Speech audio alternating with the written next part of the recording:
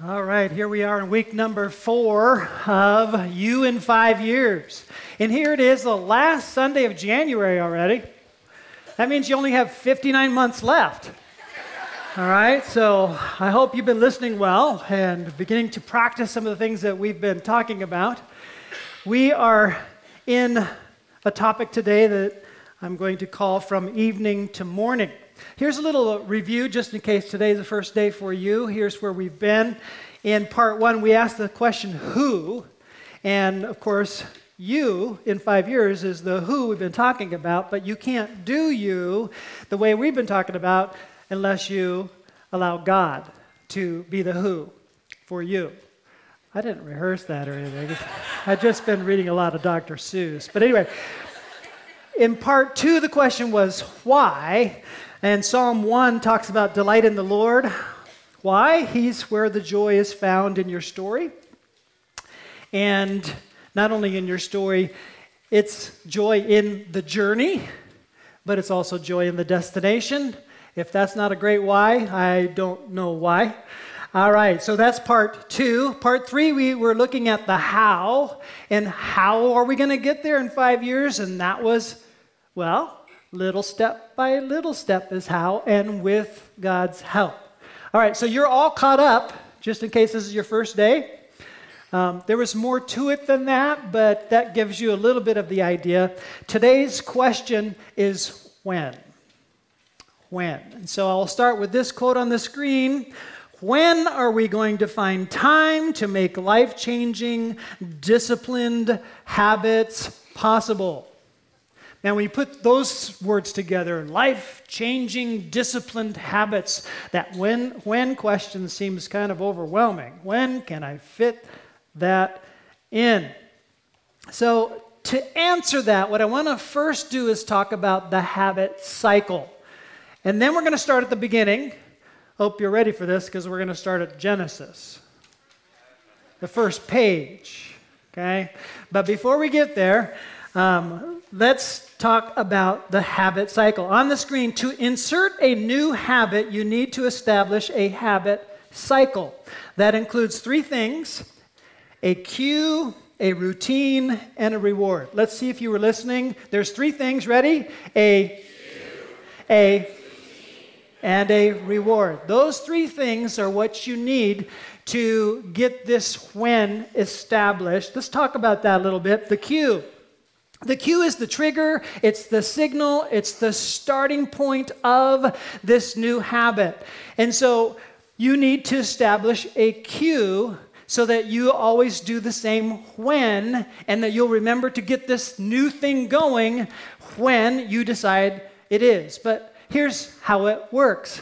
For example, let's just say that you want to do more reading, like we talked about in week 1.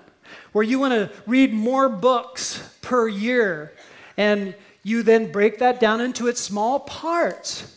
But you got to figure out when you're going to do this. And so you set the cue.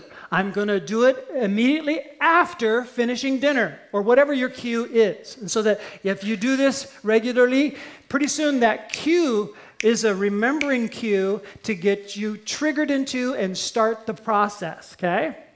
So you need a cue to get going with this new routine. Which brings us to the routine. The routine is the behavior or the action that you want to turn into a habit. So here's what you do. You got to clearly define the routine you want to establish. You make it specific and actionable.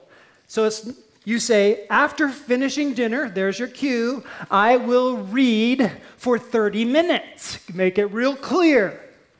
And then you'll establish the habit, and then you do what you do and make it every day. And then you will hit that mark that you're trying to get to, not just at the end of 5 years, how many books you're going to create a reason why and the rewards that go with that, and remind yourself of that, which leads us to the reward, okay? The reward is a positive outcome or feeling that is associated with completing your routine. Now, it reinforces the habit loop. Now, some of that positive reward hopefully is built into the fact that this routine is carefully chosen for you that you really want this because, and you've kind of thought this through, and so the reward is starting to build in that direction. And you're going to start to see some joy in it, but don't expect too much too fast if it's a new habit. You got to wait for that joy to start settling in, because it's like watching you grow as you grow up. You know, you establish this line with a kid, and every year you mark a little line. You can't really feel yourself grow or see yourself grow until you see the measurements and the lines a little further down the road, and you go, oh man, I'm really growing.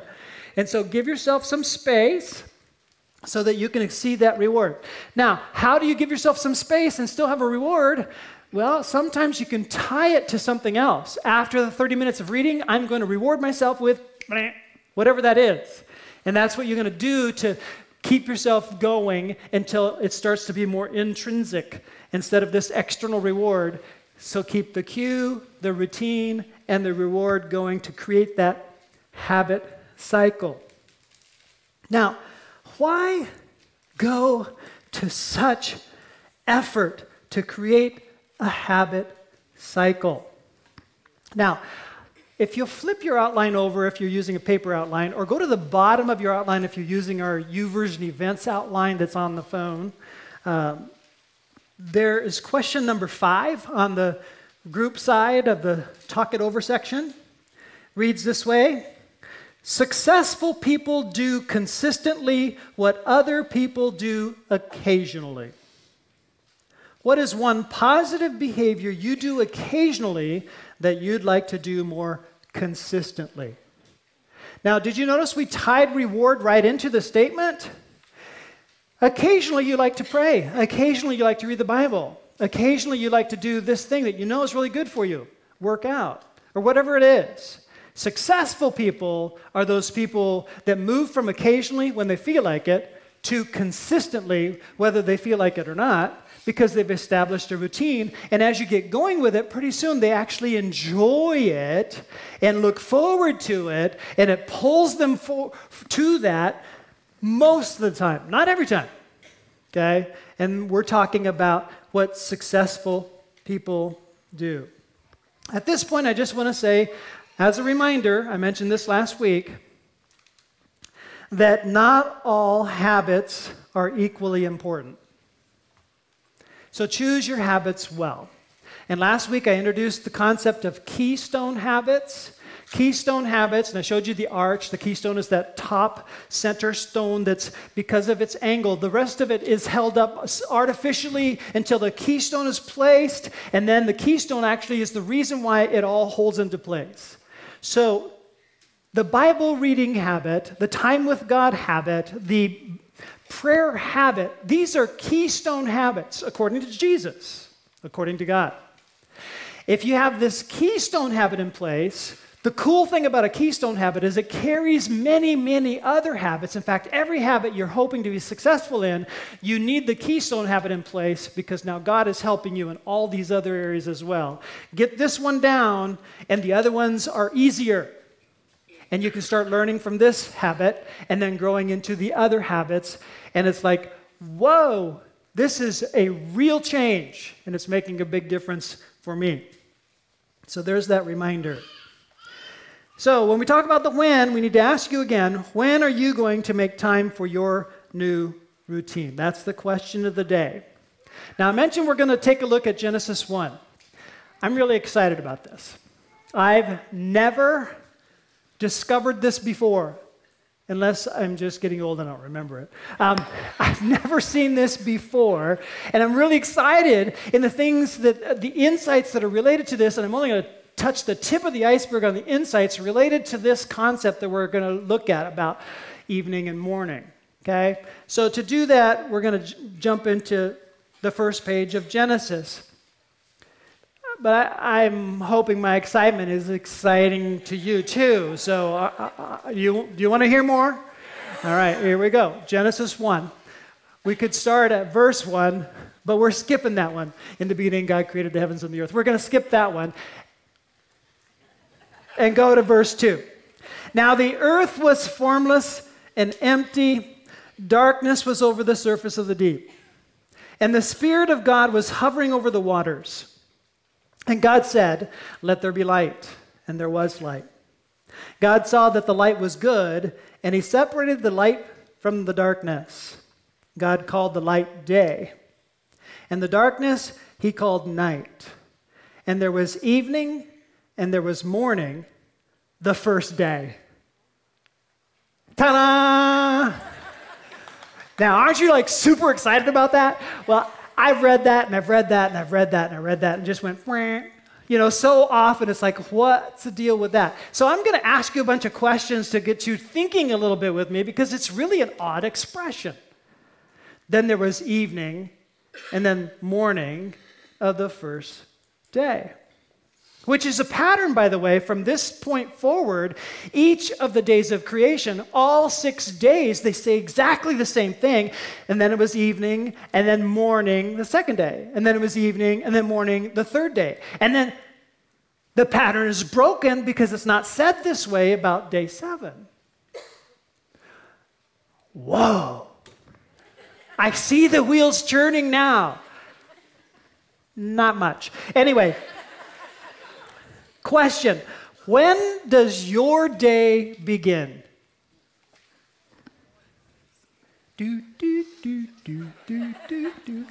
All right? According to this, it's like, and there was evening, and there was morning, the first day. When does your day begin? Does it begin in the morning, or does it begin in the evening? Okay? Just for your information, Jewish people of the Bible, they reckoned their day, figured out the hours of their day starting in the evening. They would do Sabbath, for example, from sundown Friday night through sundown Saturday. So you're beginning evening and going through the night to the evening of Saturday, their Sabbath. So their day begins in the evening. So why do they do that? Here's another way to put that same question. Why does Genesis use this phrase, and there was evening and there was morning, the first day? I can tell you honestly, my day does not start with evening. My day starts with coffee.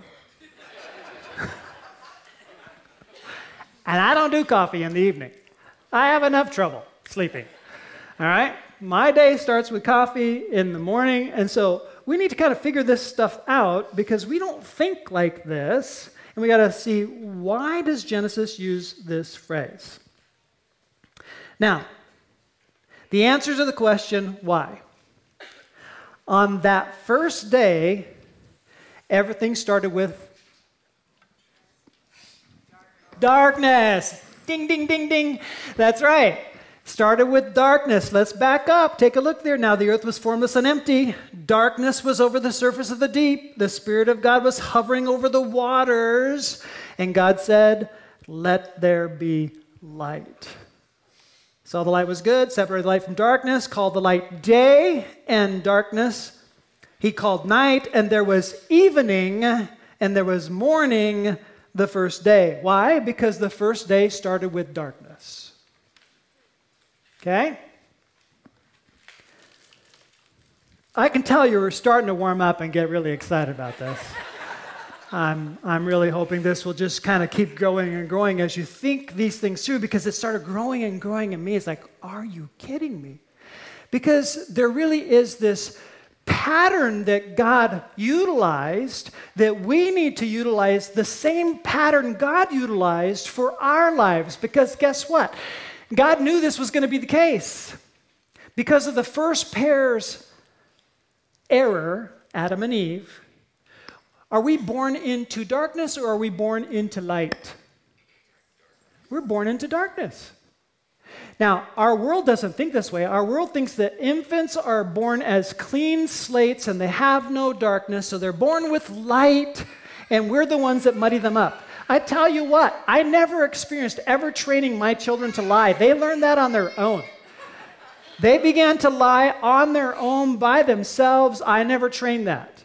Because all of us are born with a sin nature, and our life is starting with a sin nature in darkness. God knows that ahead of time when He created everything out of the darkness. In fact, how weird it is that there's chaos over the waters, which from a Jewish perspective is this uncharted chaos, and the Spirit is hovering over this chaos and this disorder and this darkness, and now the Spirit, through God and Jesus Christ, was there. Read the New Testament. He's there at creation. He's the communication of God. He speaks it into existence. He brings order out of this chaos on day one. But not total order. There's 5 more days of creation to go. So He brings from the darkness more order, night and day and light. And then He brings more order. And I could spend hours just talking about the order He brings, day 1, 2, and 3, corresponding with 4, 5, and 6, and how the sun is not even created until the corresponding day 4. Ooh, how does that work? Another sermon, all right? So I just need to ask you some key timing questions. What time block of your day provides the most discretionary time? I'll make it easy for you. It's just going to be a multiple choice test with 2 options. Option A, option B. Option A is which time frame? From morning to evening? Do you have more discretionary time from morning to evening, or do you have more discretionary time from evening till morning? Here's how my thinking went. Well, if you're taking those time blocks, man, so much of the from evening to morning is taken up with sleep. I would expect that there's more discretionary time from morning to evening because I'm awake the whole time. Okay? But I want you to consider a different perspective. I want you to consider the perspective that no, we have far more discretionary time from evening to morning. And here's why, if you're the typical person. It's based on our work week. It's based on our work week. So from evening to morning is off work hours, typically, right?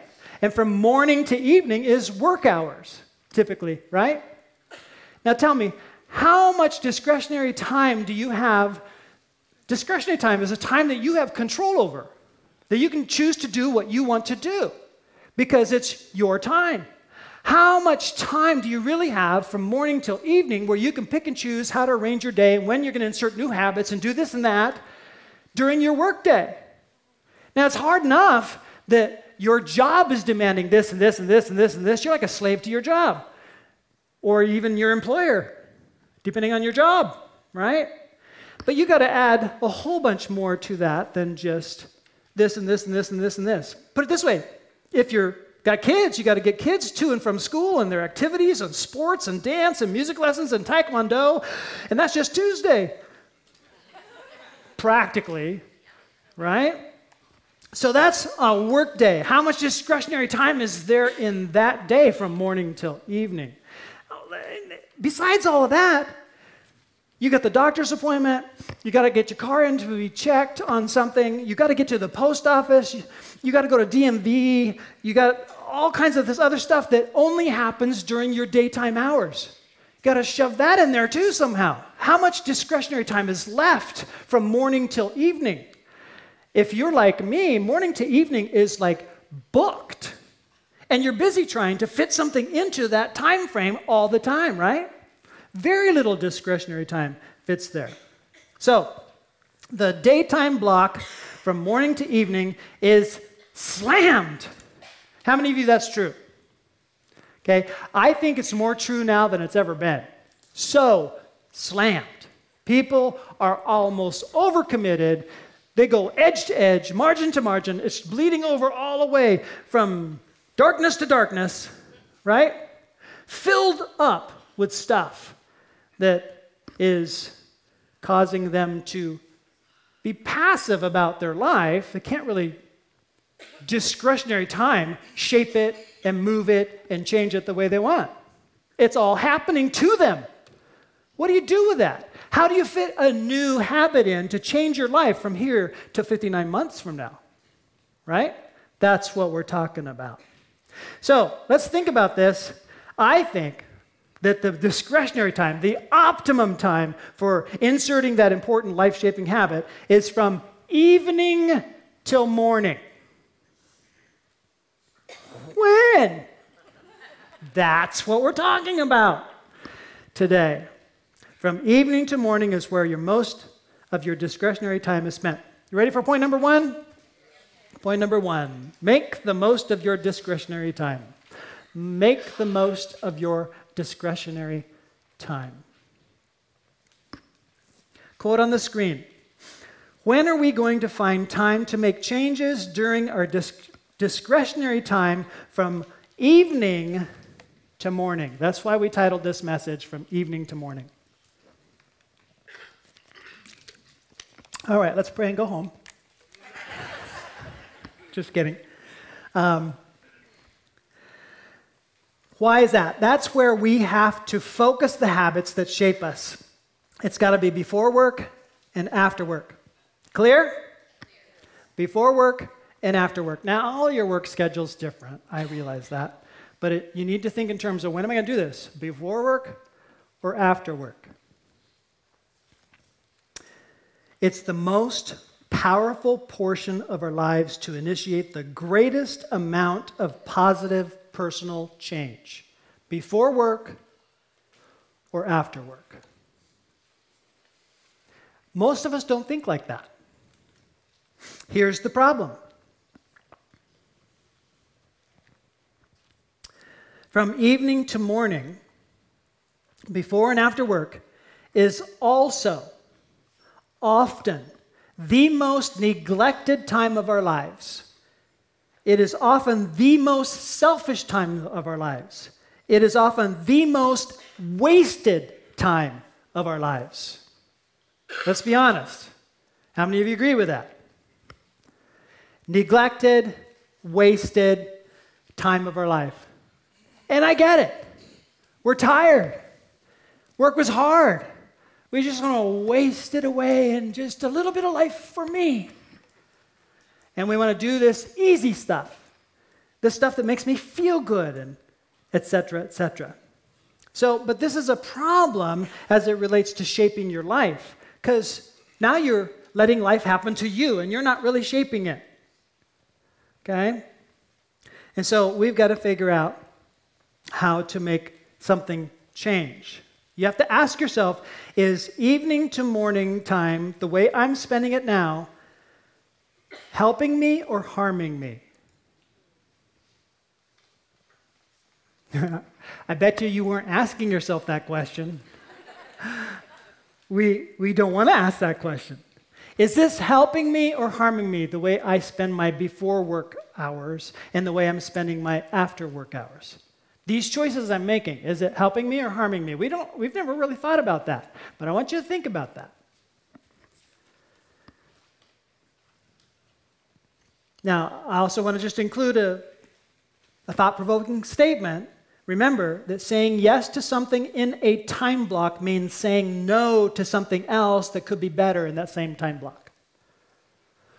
Or saying yes to something in that time block could be saying no to something worse in that time block. This time block and the choices we're making in this discretionary time block has incredible potential to harm your life or help your life. The question is, what are you doing with it? And what's your plan? That's what we're talking about. So let's limit it all down to just a few short hours, really. What are you doing with that discretionary time that you have before work and after work? That's what we're talking about. So, point number one is make the most of your discretionary time. Point number two is get sleep. I don't want to neglect that. Here's what they say in the studies. I just picked one study, one statement. Studies have conclusively linked sleeplessness to irritability, anger, depression, and mental exhaustion. Sarah Mednick, professor of psychology. How many of you believe that? okay? We're not doing well if we're not getting enough sleep. So why is it so hard to get enough sleep?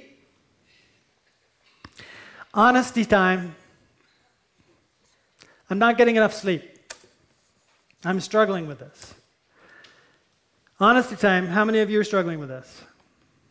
Okay, so a number of you are struggling with this. What do we do with that? Why is this so hard? The answer to why is this so hard, I'll just use 2 words. First word. No. First word is the word stress. Stress. It's really hard to get good sleep when we load ourselves up with stress. And stress, and here, coming from a preacher, comes from I have things a little bit out of order. And when things are out of order, like I think I'm in control, I make things happen, I'm in charge of outcomes. Hello? That's a lack of trust in the God who's in charge of outcomes. It's taking too much on myself rather than just do all the right things for the right reasons, let the outcomes be God and just trust Him for it. I'm struggling with some trust issues here, and so sleeplessness gets in there. Honesty. Okay? That's word number 1. By the way, I'm in good company. 2 Corinthians 11:27 says Paul struggled with this too. He had many sleepless nights. In fact, there's many, many verses about ministry stress, and there's many, many verses throughout the Bible about watches in the night.